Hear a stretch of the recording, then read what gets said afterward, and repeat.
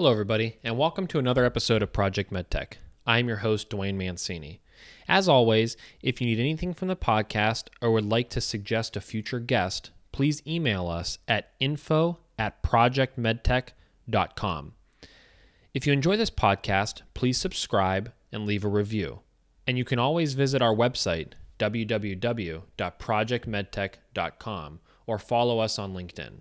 Welcome to another episode of Medtech Money powered by Project Medtech. This is a special series by Project Medtech where we have partnered with Mr. Medtech himself, Giovanni Lauricella, in a series of podcast episodes focusing on money in the medtech space. In this episode of the podcast, Giovanni's guest today is Attia, CEO of Bionic Vision Technologies. In this episode, Giovanni and Ash discuss his journey in the medical device space, being an entrepreneur in Australia, the medtech scene in Australia, and more. So without further ado, Giovanni's discussion with Attia. Medical innovation starts with medical discussion. Talking about the future and what comes next with Project MedTech. So Ash, from down under in Sydney, Australia, I'd love to say thank you for being here. It's a pleasure for you to take your time out of your very early morning to join us. And while we're winding out down here, I'm in Florida, so it's the end of my day here. But I wanted to say thank you for joining and also give a little bit of context as to why this podcast even exists and why we're here together. So I've talked to thousands of medtech entrepreneurs and investors around the world. I'm glad to say truly around the world, with you being down all the way in Australia and me being here in Florida. And what I've discovered is that there's no silver bullet or specific formula on how to raise or invest capital in medtech. And so my goal here is to extract insights and anecdotal stories from entrepreneurs and investors like yourself to help those who can benefit from the information and for generations of entrepreneurs to come. So what I imagine this audience being is a mixture of experts and novices who have been there and done that or raising money for the first time. And what I wanted to do is extract your stories and insights and advice so that we can share with what I imagine that first-time founder or even CEO who has no clue what lies ahead on their journey of raising capital. And I thought the best place to start was learning from experienced professionals like yourself. So the reason why I wanted to have Ash on here for the audience to hear is really to get a perspective of what is it like to be a medtech entrepreneur physically based in Australia, what goes on in Australia that's isolated to Australia, and what someone like yourself, Ash, has to look outside of Australia for when it comes to building a medtech startup or more specifically, even raising capital. So before we get into that story and also even who you are, Ash, and we'll talk more about the company that you're leading right now, Bionic Vision Technologies, I wanted to start with two open-ended questions for you. So the first one is, do you believe that people and money are the lifeblood of a medtech startup? Why or why not? Thank you very much, Giovanni. And to begin with, I'd like to, again, thank you very much for your invitation and Project MedTech and what they are trying to do in terms of assisting and putting out information that is very helpful for people that are going through this journey of raising capital. And it is absolutely a journey. So thank you very much for having me.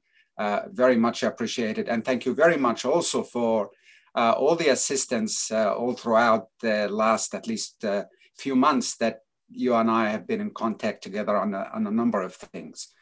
Really much appreciate you and your whole team. Do I believe that people and money are the lifeblood? I absolutely do.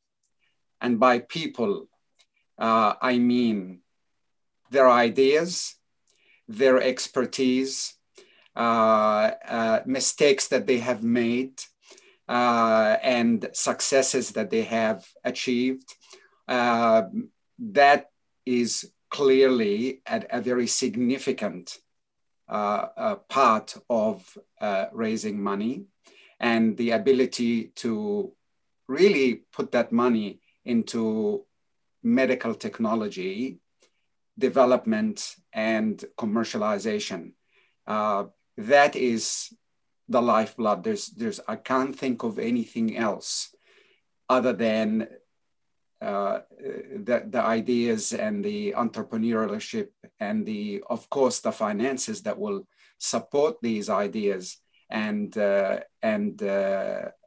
be very important into commercializing these ideas into something for so many millions of deserving patients around the world who are, of course, debilitated by many diseases, or even B, diagnosing and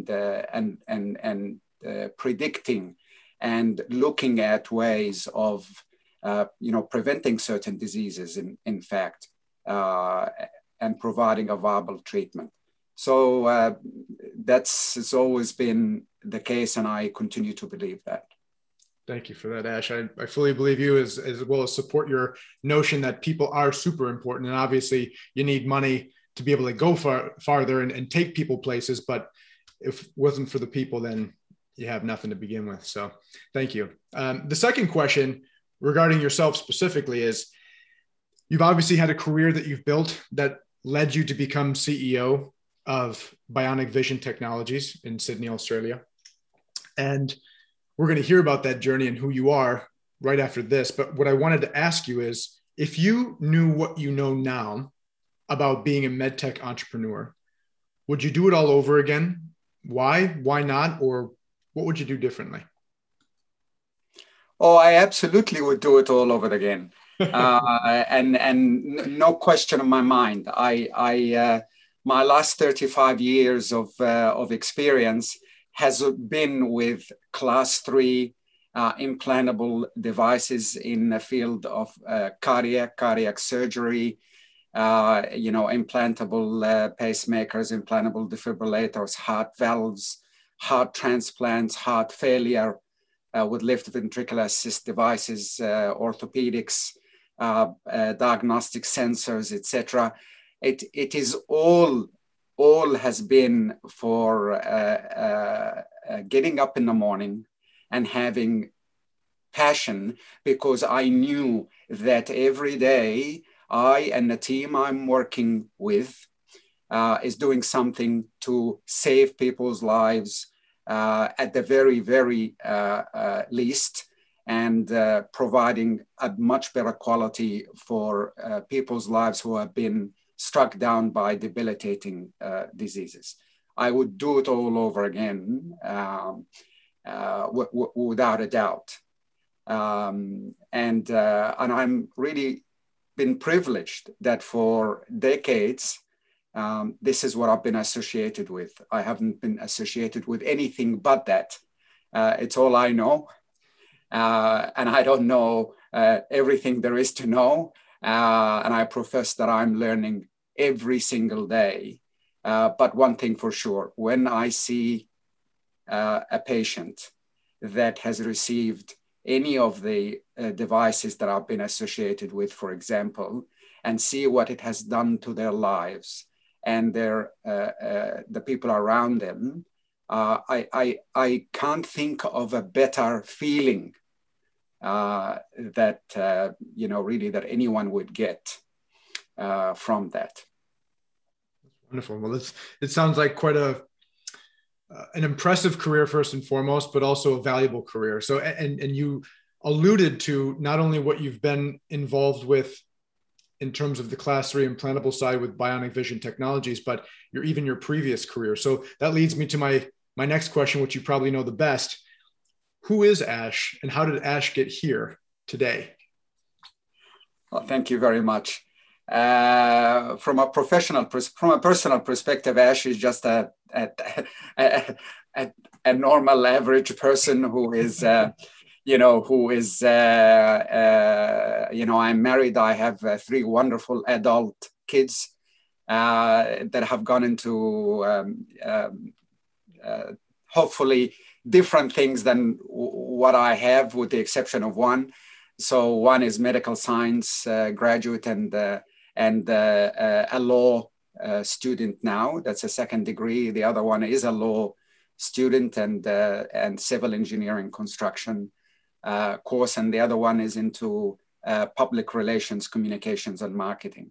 My wife is a mathematics teacher, year 12, which in the US, of course, that's the last year high school. I think it's the same here in Australia. I know there are differences, because that leads me now to Ash. And I grew up actually in the United States for 22 years in New York and New Jersey area. And I started first as an electrical engineering, electronics engineering student. And I have my bachelor's and master's degree from New Jersey Institute of Technology and the University of Medicine and Dentistry of Newark, New Jersey.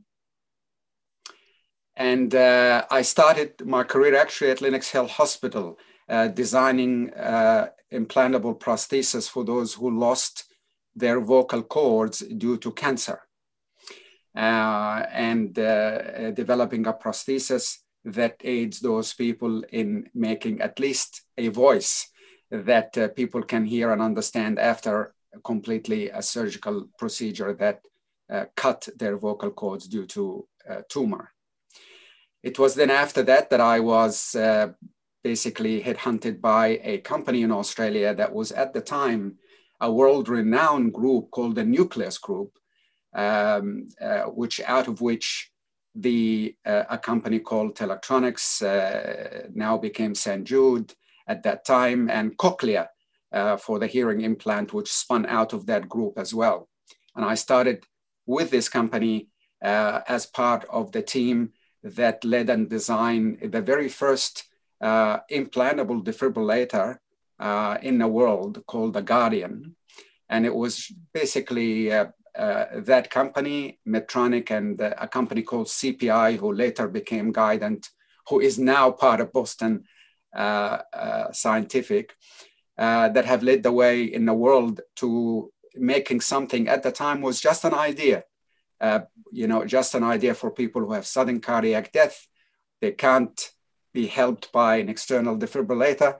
We need something that's implanted in them that will recognize that they are about to die. There is about a minute after which they will unfortunately be dead, unless there is a device in them that recognizes that they're in arrhythmia and get them out of it. A very, very worthwhile technology, which is now, of course, standard of care. Implantable defibrillator is a standard of care with millions of people around the world has it. That, of course, took me to be part of the not only the engineering team, but after that, the clinical team that have been part of commercializing this device worldwide. And then after that, I continued in my career in the area of heart rhythm, cardiac pacing, implantable defibrillators, and now the therapy or ablation with atrial fibrillation, etc.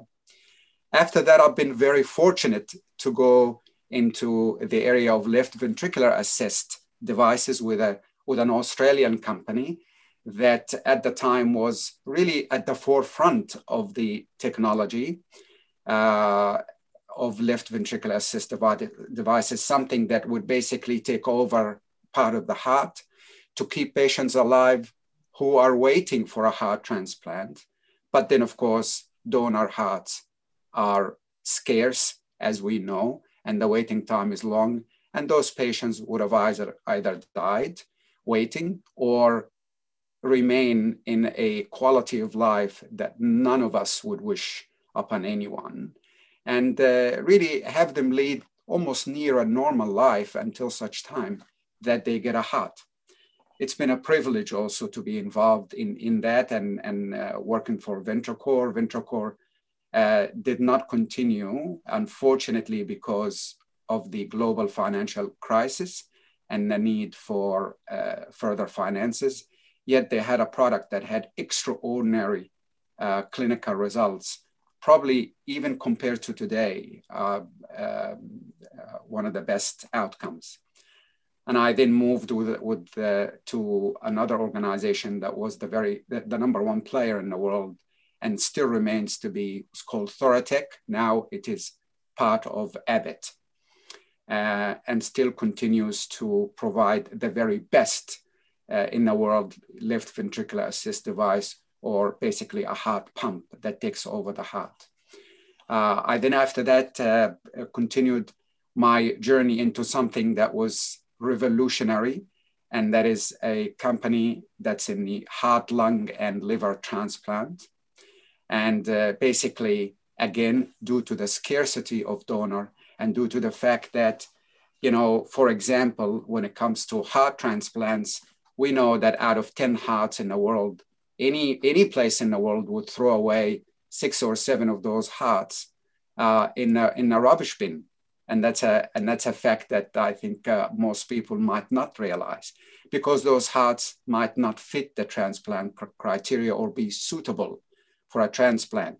This company had a revolutionary system, and I'm very fortunate to have worked with this company and have this system that would essentially turn hearts, for example, or lungs or liver, that are not suitable for a transplant, and manage them on these technology system that will turn them into perfectly acceptable hearts. So instead of throwing 6 or 7 hearts out of 10, we actually can use maybe 7 or 8 hearts out of 10.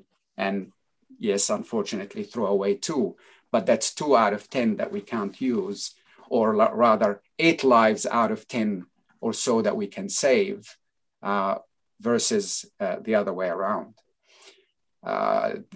And my positions with all these companies went from, of course, clinical and marketing and commercialization to running operations for this company in Asia Pacific, in the United States, etc., and in Japan and China, and that has been largely my experience. I think all this has prepared me for, yet again, a revolutionary system that is with Bionic vision technology, which basically would be a system that would provide the only viable solutions for these patients who are born with an inherited retinal disease. And by the time they're in their 20s, 30s, or 40s, but eventually, no question, the disease basically, which is part of an inherited retinal disease called retinitis pigmentosa, will lead them to blindness. And there's nothing you can do to stop it. There's nothing you can do really to slow it down. And once they reach the late stages, they can't see anymore. Can you imagine? You are born being able to see everything fine, and then due to no fault of your own and due to this genetic disease, you then end up completely blind. You're not able to see anything, bare or really light perception, or actually no light perception. Debilitating and absolutely disheartening. And this is something that would revolutionize and provide a treatment for those patients and give them independence to enable them to do so many things that they obviously lost the ability to do, and confidence and social interactions and many, many things I can tell you, to see their loved ones and to be able to operate and just restore some functional vision for them. Nothing in the world today offers that. Gene therapy, stem cell therapy, you name it, are decades away, because this problem is very complicated. Over 250 genes, individual genes are responsible. So, even if you develop a gene specific, drug or technology, that leaves all the other patients who obviously have other types of the genes. that are untaken care of. With our device and with the system, with Bionic Vision technology, we can really take care of this problem, really regardless of the specific gene that are responsible for that. So it's a cause that is, of course, I don't need to say how very fortunate to be part of something like this. It resembles very much another Australian technology, which is cochlea for the profoundly deaf.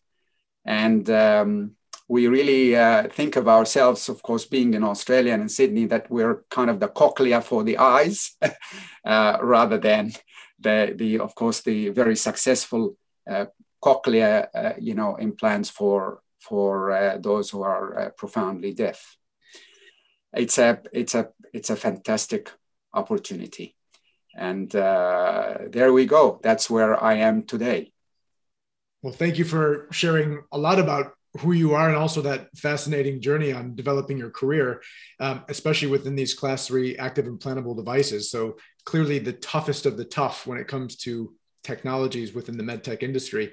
I wanted to touch base on a few points. So let me get to this one first. Whether it's cochlear or ventricore or bionic vision technologies or the numerous other active implantable technologies that have either a strong affiliation or stemmed out of Australia, why does Australia, or why are they known for being this active implantable hub within the world? Why does so much active implantable technology come from Australia, or at least strongly affiliated? It's a very good question. Why did the Wi-Fi, as you know, was invented in Australia?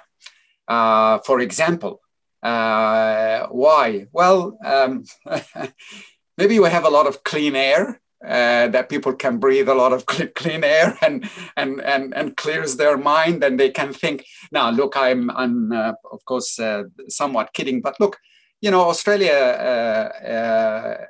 has a very solid, in my view, education system. People here are very much motivated to think outside of the square.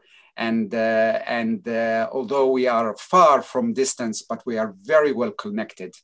Australians there is and well traveled. And the standard of engineering, for example, I can tell you, having studied and graduated from the United States, and that the standard of engineers and the standard of technologies and the standards of medicine in this country is very, very high, up there with the very, very best.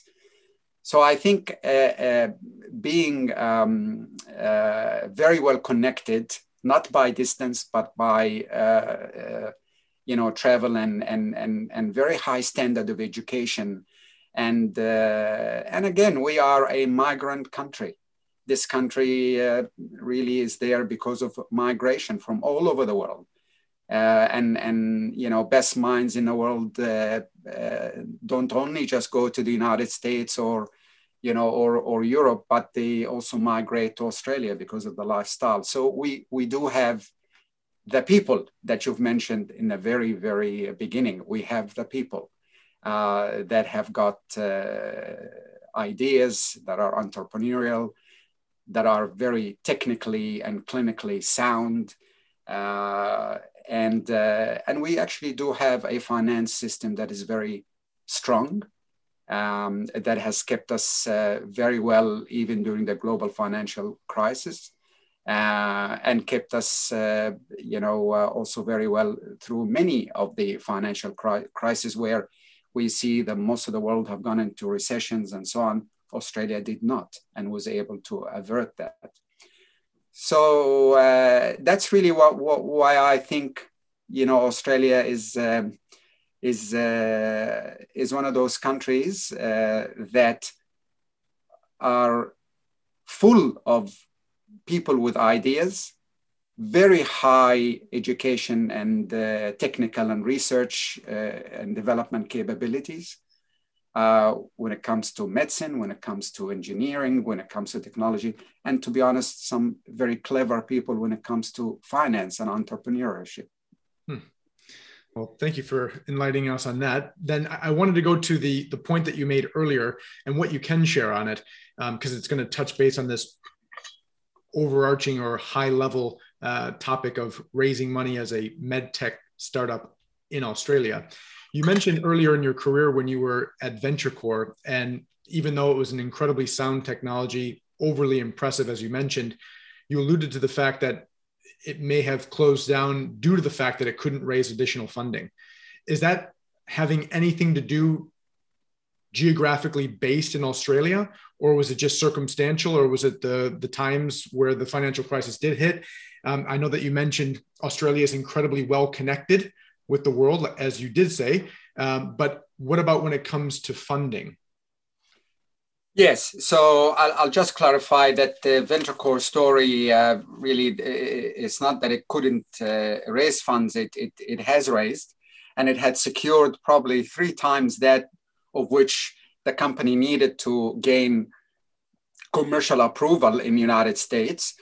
We had already gained commercial approval at that time, VentureCore in Europe and many places in Asia Pacific, but that the money that it had secured about 2 weeks before it was supposed to be transferred, global financial crisis hit, and the money that was secured through Lehman Brothers.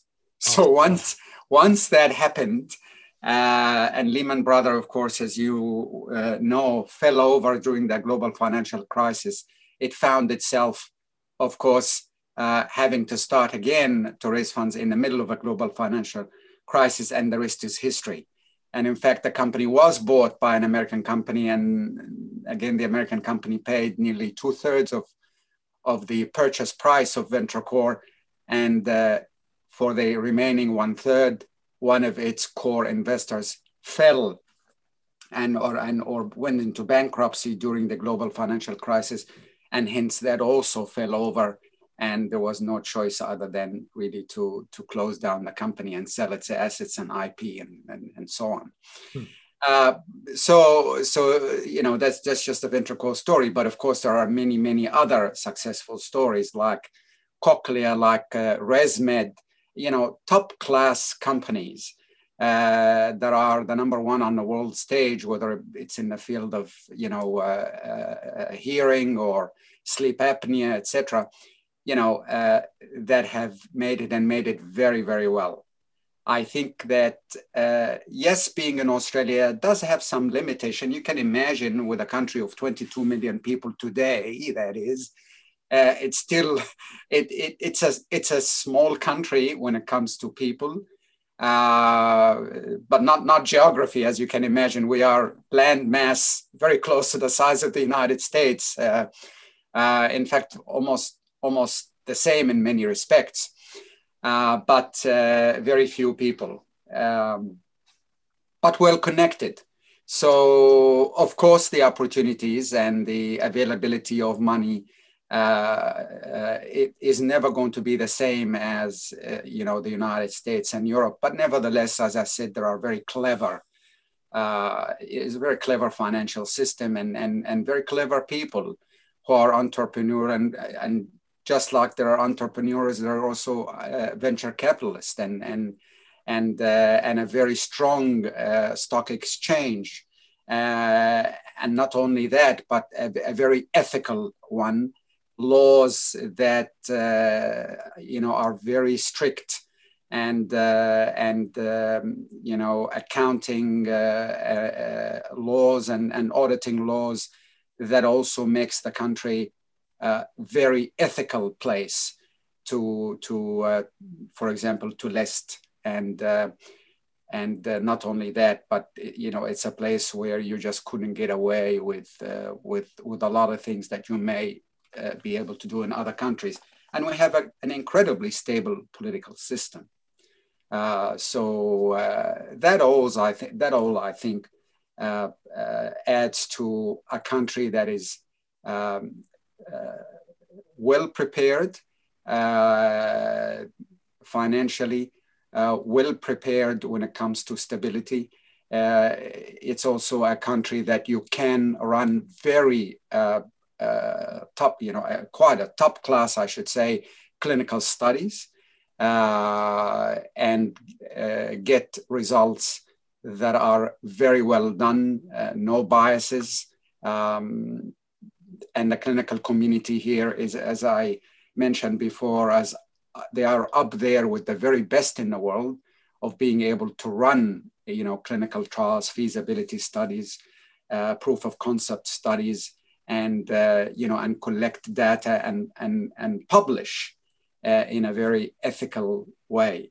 That's another thing too, is that we publish quite a lot, and the publication comes out of this country. People will tell you it's top class, accurate, and very well done.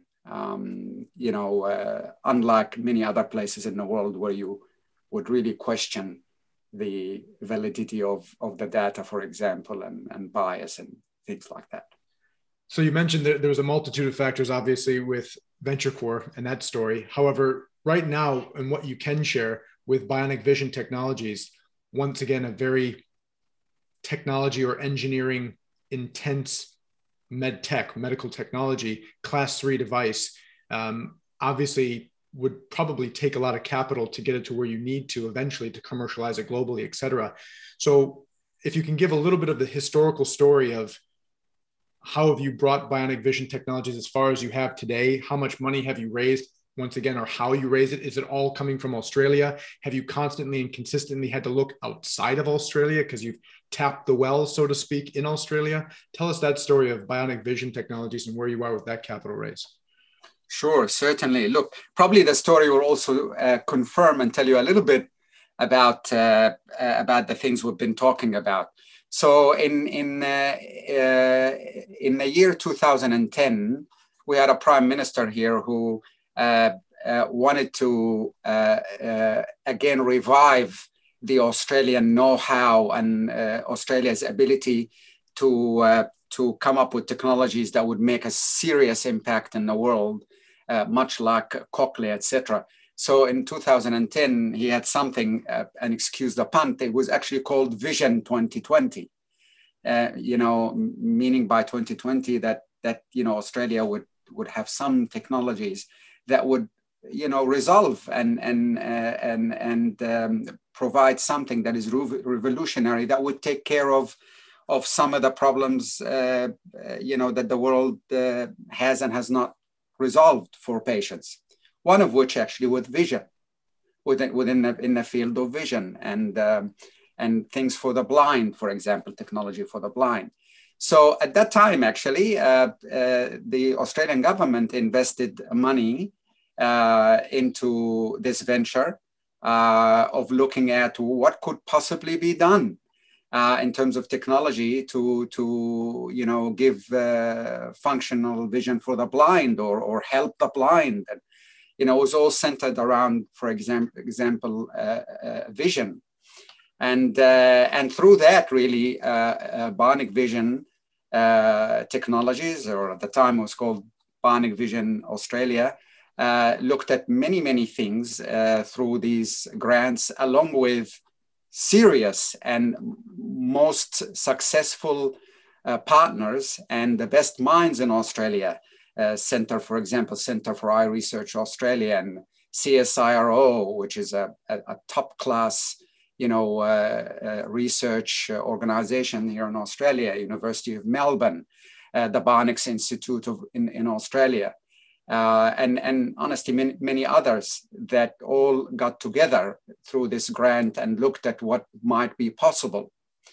And out of that stemmed a technology, or a system that looked like maybe this could be something that could be commercialized. So we started with the Bionic Eye System 1, or Generation 1, if you will, that we did a feasibility, first a proof of concept actually study, whether this thing can be done and can be safely implanted.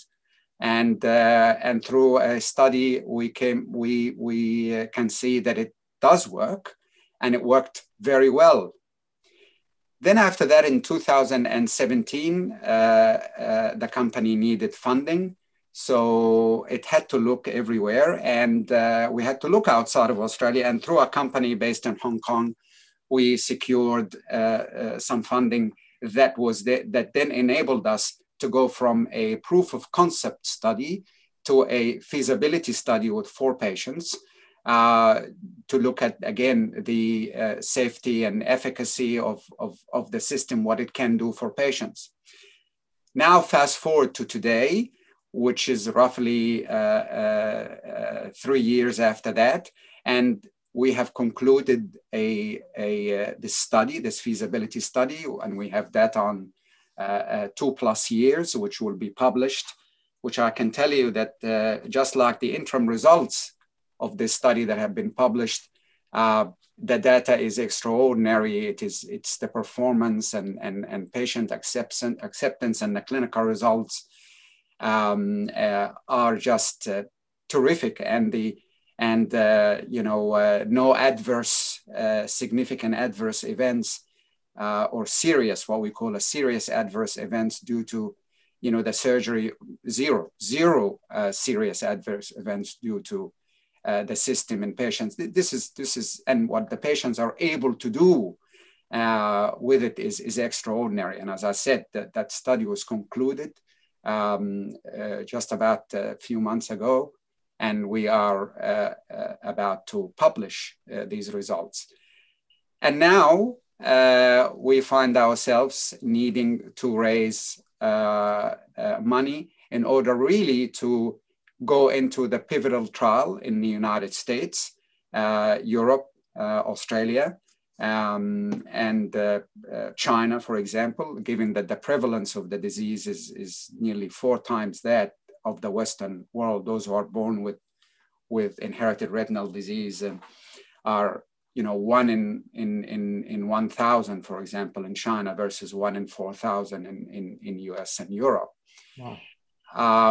We find ourselves now needing that to really conduct the last clinical trial that is between now and gaining commercial approval in the world, and really providing this technology commercially to the patients who desperately need it and have no other option, and give them some of their life back and their independence and their confidence and their ability to socialize and their ability to get around. So that's where we are today. So with that need for raising a round of funding to go commercialize a technology like this, I'm assuming it's not a small amount of money.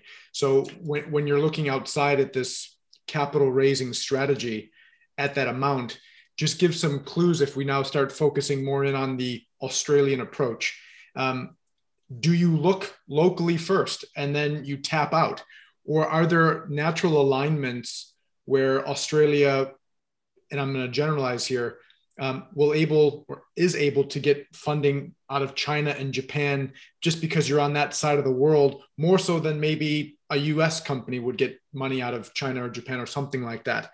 So is that a typical spot that you would go to, or do you always go to the US first? And what are some of the pushbacks that maybe US or European investors may think about when they think about investing in Australia? I think the story is a little bit different today than what it normally would have been if it wasn't for COVID. So what COVID did in a way is, although the medtech market is very hot and we all know that, but as you can imagine, during COVID and lack of travel and so on and so forth, it as someone made people, for example, within the US very, and in Europe, based on the many I talk to that want to invest in something that they can touch and see and travel to and kind of within their geography.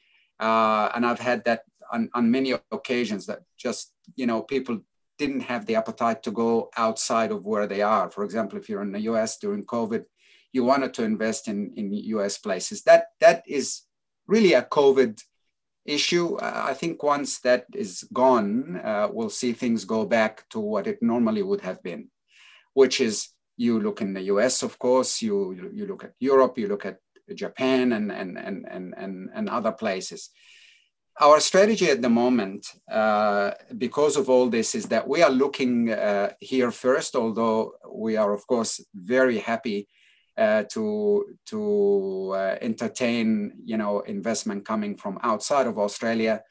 But we are focusing simply because of many things, including, of course, again, the fact that we are an Australian company for this private funding round in Australia. But of course, we are talking to people in the US as well about that. And our plan is to raise roughly 12 million US in a private round now, which would be Series B. And then within about 12 months, our plan is to list on the Australian Stock Exchange.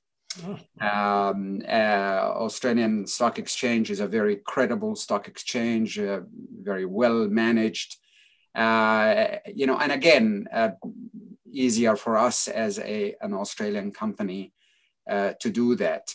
But that does not mean that we aren't looking into the US and other places for funding. And in fact, we will have, of course, doing the pivotal trial in the US and Europe and gaining commercial approval, that we need to also be present in the US, and we will be present in the US, of course, with the company, etc. We are truly aiming to be a global company.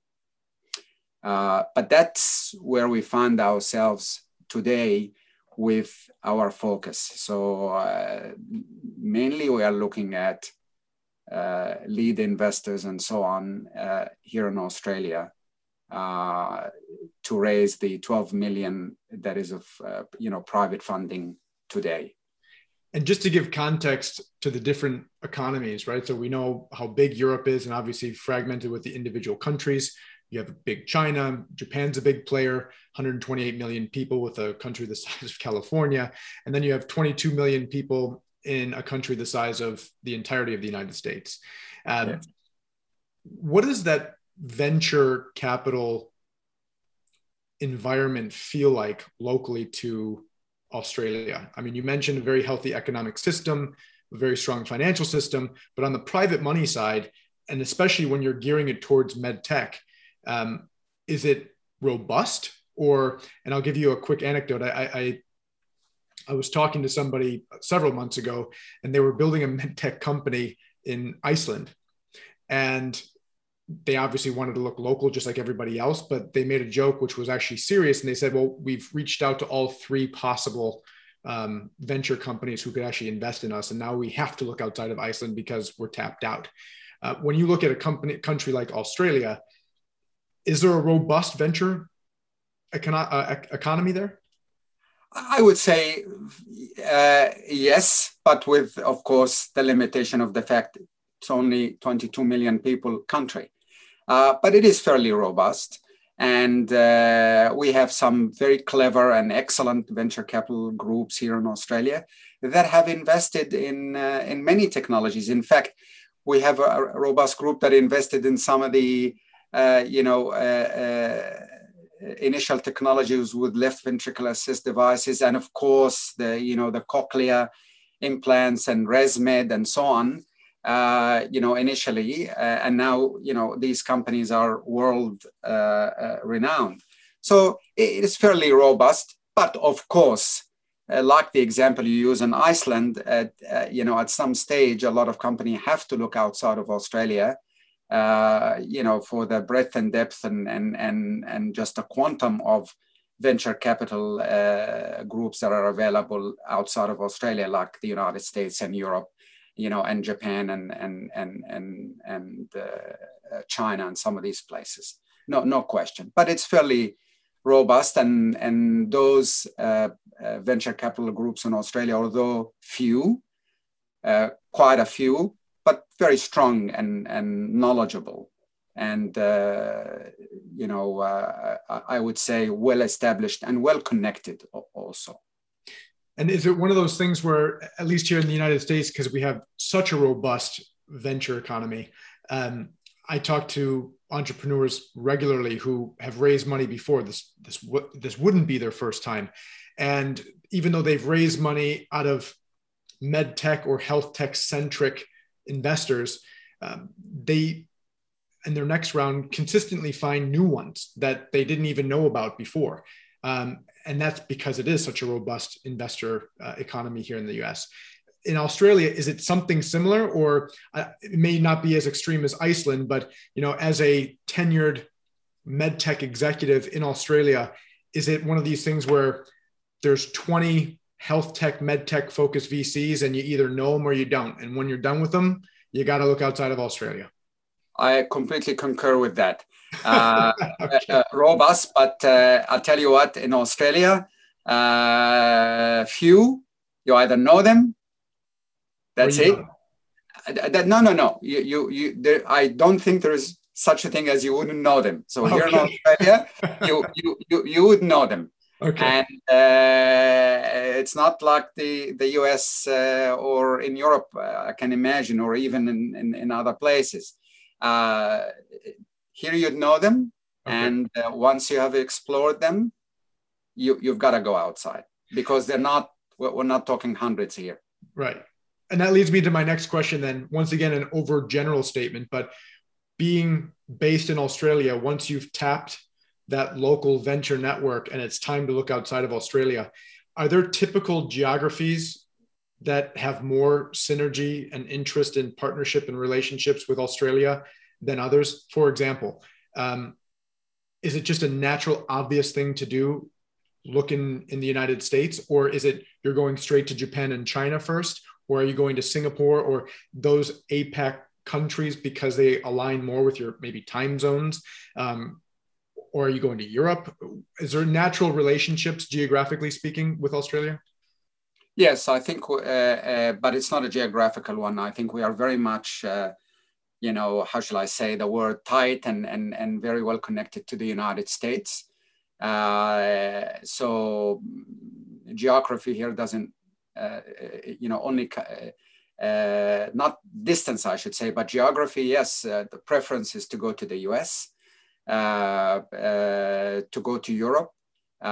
Yes, you could go to China, but or Singapore or some of these places, but we are very well and much more aligned, I would say, when it comes to medtech and medtech investments to the United States, because naturally, if you have something that is revolutionary, that will make a significant impact, your number one market will always become and will always be in the United States. So we have a tight fit and a natural affinity and knowledge about the US, probably more than quite a lot of other places. So it's not because we're in Australia, then it's more in China and it's more in Japan or whatnot. It would be mostly the US and Europe. Okay. And with a class 3 implantable device like Bionic Vision Technologies, I'll be bold and use definitive statements like impossible.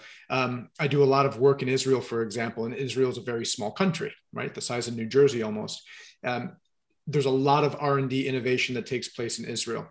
But in order to develop a product in Israel, clinically test a product in Israel, and then successfully commercialize it only in Israel, I'll use the word impossible. There has to be a saturation point where they've done all that they can do in Israel, and they have to look outside to China, to Australia, to Europe, to the United States, whether it's for clinical trials or simply to commercialize.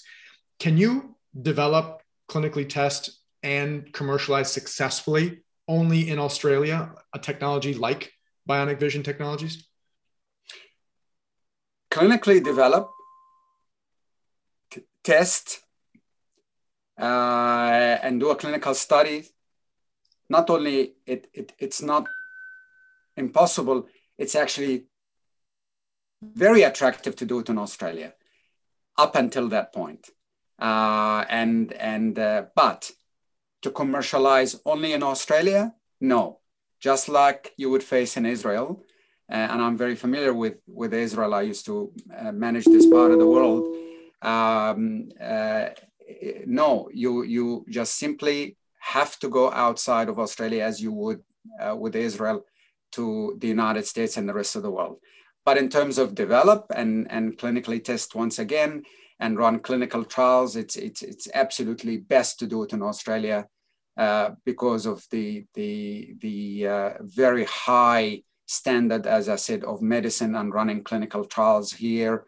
It's not very complex like in some other places, and you will get data that is real, that is honest, a lot of integrity doing these trials. But commercializing, no, it is, as with Israel, impossible to just commercialize and survive only to this 22 million people country as in Australia. So we must get out to the rest of the world, the United States, Europe, China, as such. Ash, being on this side of the world and you being on the other side of the world and down there, I could have 10,000 more questions just because I'm incredibly curious and this has been fascinating. But I wanted to say thank you so much for taking your time in your early morning on a Thursday and my evening that's wrapping up here on Wednesday to speak with us, to share your story, to share and enlighten the rest of the world who's listening to this on what life is like as an entrepreneur developing a Class 3 implantable technology in Australia and having to capital raise for that. So I want to say thank you again for your time. This is Medtech Money, where we demystify raising capital. Thank you, Ash. My pleasure, and thank you for having me. Thank you for listening to the podcast. If you enjoyed this podcast, please subscribe and leave a review. If you need anything from the podcast, you can always contact us at info@projectmedtech.com. Thanks for listening and have a great day.